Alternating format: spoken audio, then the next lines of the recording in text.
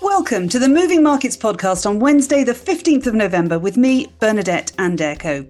We have a busy show today covering as ever the latest in markets news, but we're also joined by two of our research experts to delve into the bond and equity markets a little more deeply, taking a look at the risk of a bond market rating downgrade in the US and also a closer look at one of our preferred equity sectors.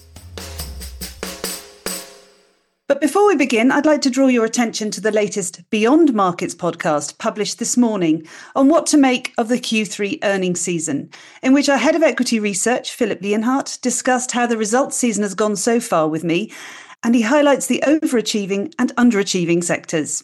You can catch that on whichever platform you choose to listen to your podcasts. And if you prefer to listen in German, then Philip speaks to my colleague Martina Kaut on the Marktanalysen und Gespräche channel. So that aside, let's crack on with the highlights of the latest markets action with Jonti Warris. Good morning, Jonti. Good morning, Bernadette. So, Jonti, yesterday was CPI day. We saw US inflation year on year for October come in slightly behind expectations. What can you tell us? Yes, that's right, Bernadette. So inflation in the US in October fell to 3.2% year on year, only marginally behind the estimates of 3.3%. And core US inflation, which excludes the more volatile food and energy prices, rose by 0.2% month on month, also slightly behind expectations of 0.3%. And what was the market reaction to this cooler than expected inflation data? Well, suffice it to say that markets really responded very positively. US equity futures immediately jumped on the news, and global equities followed suit and rallied, as the data reinforced expectations that the US Federal Reserve has reached the end of its rate hiking campaign. And what about fixed income markets? Well, we saw some rather wild moves on bond markets after the CPI print, with US Treasury yields plunging. The yield on the 2-year note fell by a massive 16 basis points to 4.86, while the yield on the 10-year note fell 19 bips to 4.45 shortly after the data was announced. Treasury yields are now a couple of basis points lower still when I last checked. Elsewhere in markets, the US dollar also weakened on the news by the most in a year, with Euro USD trading just shy of 109.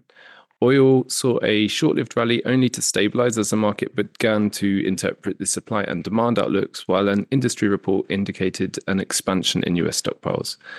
West Texas Intermediate steadied around $78 a barrel, while global benchmark Brent was above the $82 mark. Okay, so let's look at this in context then. This 4% year-on-year rise in core prices in the US is the smallest since September 2021. But inflation in the US is still too high, isn't it? Of course, 4% is still quite far from the Fed's official target of 2% inflation, but what it does show is that the economy is moving in the right direction. The move in rates is being taken by the market as a sign that the tightening cycle is effectively over, with the probability of a Fed rate hike at the December meeting yesterday having effectively fallen to zero. Markets are now already pricing in around 92 basis points of rate cuts by December 2024. Okay, so turning to Europe, we also saw Q3 employment data and GDP numbers out of the Eurozone yesterday, which showed a small drop in GDP, meaning that growth has been hovering around zero with seemingly little out there to fuel a meaningful recovery.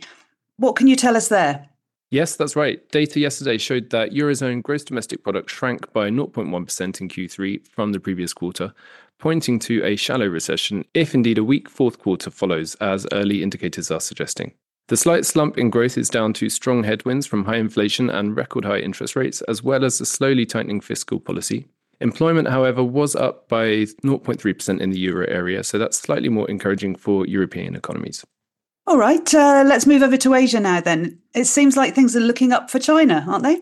They are, Bernadette. China's economic activity rebounded as industrial output grew at a faster pace and retail sales growth outstripped expectations. This is certainly an encouraging sign for an economy still showing particular weakness in the face of a raft of support measures being extended by China's central government. And elsewhere, as widely anticipated, the People's Bank of China has pumped fresh cash into its banking system, but kept the interest rate unchanged when rolling over maturing medium-term policy loans. The central bank said that the loan operation would keep sufficient liquidity in the banking system to counteract any short-term factors, such as tax payments and government bond issuance. And how are the markets in Asia faring today then on the news? Well, Asian markets are all trading in the green in today's session, with Hong Kong's Hang Seng up 3.3% and the Kospi and the Nikkei well up over 2%, while mainland Chinese indices were up around 0.5% when I checked a moment ago.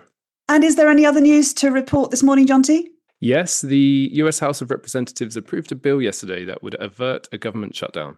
Now, this sends the measure next to the Senate, where it is expected to pass. And once it's approved by the Senate, the bill will go to President Joe Biden, who has indicated that he is ready and willing to sign it. And of course, without a funding bill in place that has been passed by both chambers and signed by the president, the US government would be forced to shut down at midnight this Friday. And we've also just seen UK inflation data year on year for October out, with consumer prices having risen slightly less than expected at 4.6% year on year, down from 6.7% year on year for September. So this is certainly positive news for the UK economy. Some good news at last.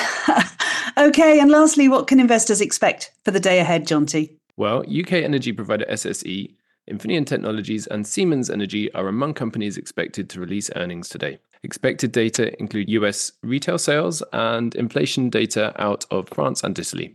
And a quick look at the futures board shows US stock market set for a pretty strong open in the green later today. And that's it from me. Thank you so much for bringing us all the latest markets news today, Jonti. Thank you, Bernadette.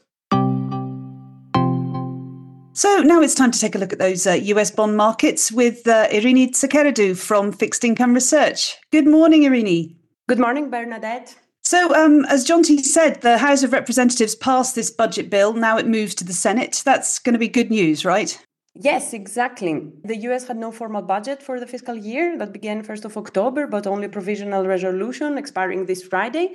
And now the House of Representatives held the vote yesterday. 217 votes were required for the bill to pass. And now we had strong bipartisan support. So in favor were 336 representatives. 209 of those were Democrats and 127 on the Republican side. So now the bill moves to the Senate. We have indications that the bill will be passed as soon as possible, and the shutdown of the non-essential businesses will be averted in time for Thanksgiving and the holiday season. Okay, furthermore, Moody's, the rating agency, last week lowered its credit rating outlook to negative for the US. What's your take there? Moody's lowered only the rating outlook to negative, but confirmed the AAA rating, which is quite remarkable for us, given the rapidly deteriorating fiscal metrics of the US government. But since the regulators put all sovereign bonds rated AAA until AA- into the same bucket, a downgrade would not have changed a lot for the banks, which are holding a lot of treasury debt. So all in all, we know that the US public sector finances are in bad shape, but it will not have meaningful consequences for banks holding treasuries for the time being. Okay, so you say it's got little consequences for the banks holding treasury debt, but what about private investors? Moody's says that the risk of a shutdown is the main reason behind the downgrade of the rating outlook. But even if we had a shutdown, none of them has derailed the US economy or undermined the ability of corporate borrowers to service their debt. Now the shutdown has been averted. However, the huge budget deficit hasn't been addressed, so the debt sustainability topic for the US is not off the table yet. In case there was a chronic budget impasse weighing on demand for treasuries, we would expect good corporate issuers to outperform government bonds. Thus, we maintain our call for credit quality with medium to longer duration. Super. Thank you very much for the update, Eirini. Thank you, Bernadette. Now, I promised you a dive into both bond and equity markets at the start of the show, so I'm delighted to be joined by our head of equity strategy, Mathieu Racheter, who's here to give us an update on one of our preferred sectors, healthcare. Good morning, Mathieu. Good morning, Bernadette. 2023 has turned out to be a difficult year for defensive sectors, and I guess healthcare is no exception. So why is that, Mathieu? Yes, you're right. If you think about 2023 on a high macro level, so far we had a combination of stronger than expected economic activity, particularly in the US, alongside also the sharp increase in long-term bond yields. And both of those factors have really contributed to the underperformance of defensive sectors, such as utilities, consumer staples, but also healthcare. Okay, but the healthcare sector consists of a variety of companies. So are there any notable differences in performance within these that you think is worth highlighting? Yes, indeed. So within healthcare, there are some differences. If you take the large cap biopharma companies, they have been the best performers so far year to date, supported by the emergence of the obesity drug class, which led to outsized gains in some particular names there. If you look at biotech stocks, on the other hand here, they suffered the most as they really continue to feel the heat of higher rates, which dried up funding for those names. And then we have the performance of the other two subsectors, medtech and also managed cares, which was more or less in line with the overall healthcare sector. So yes, there are some differences within the healthcare sector here. So then what's the outlook for the healthcare sector? So with the latest underperformance, valuations have also pulled back, especially in relative terms. And if you think about it, historically, the healthcare sector traded at a 10% premium to the broad market based on a 12-month 4P on average, which makes sense, given the defensiveness of the sector, given the more stable earnings and margin outlook.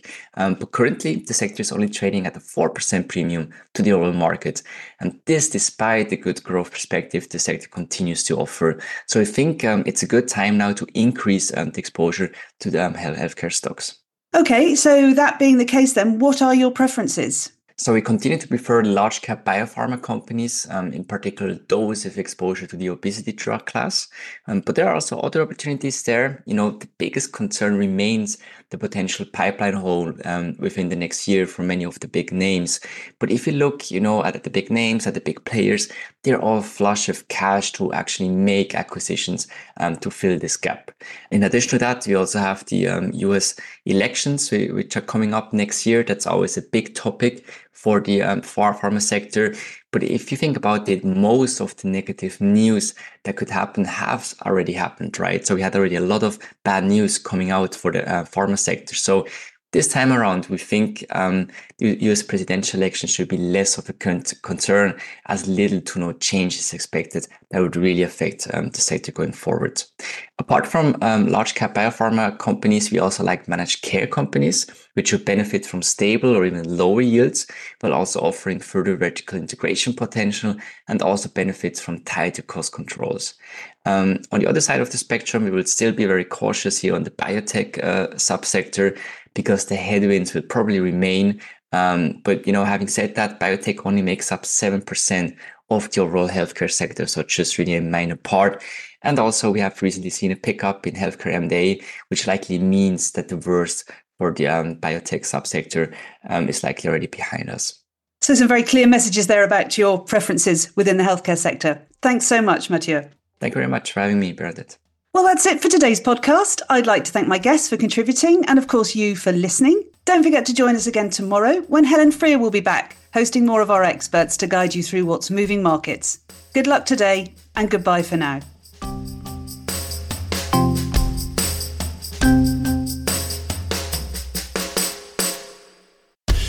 The information and opinions expressed in this podcast constitute marketing material and are not the result of independent financial or investment research. Please refer to www.juliusbaer.com/legal/podcasts for further other important legal information. Beyond Markets is a weekly podcast where Julius Baer experts and external speakers discuss some of the latest market developments.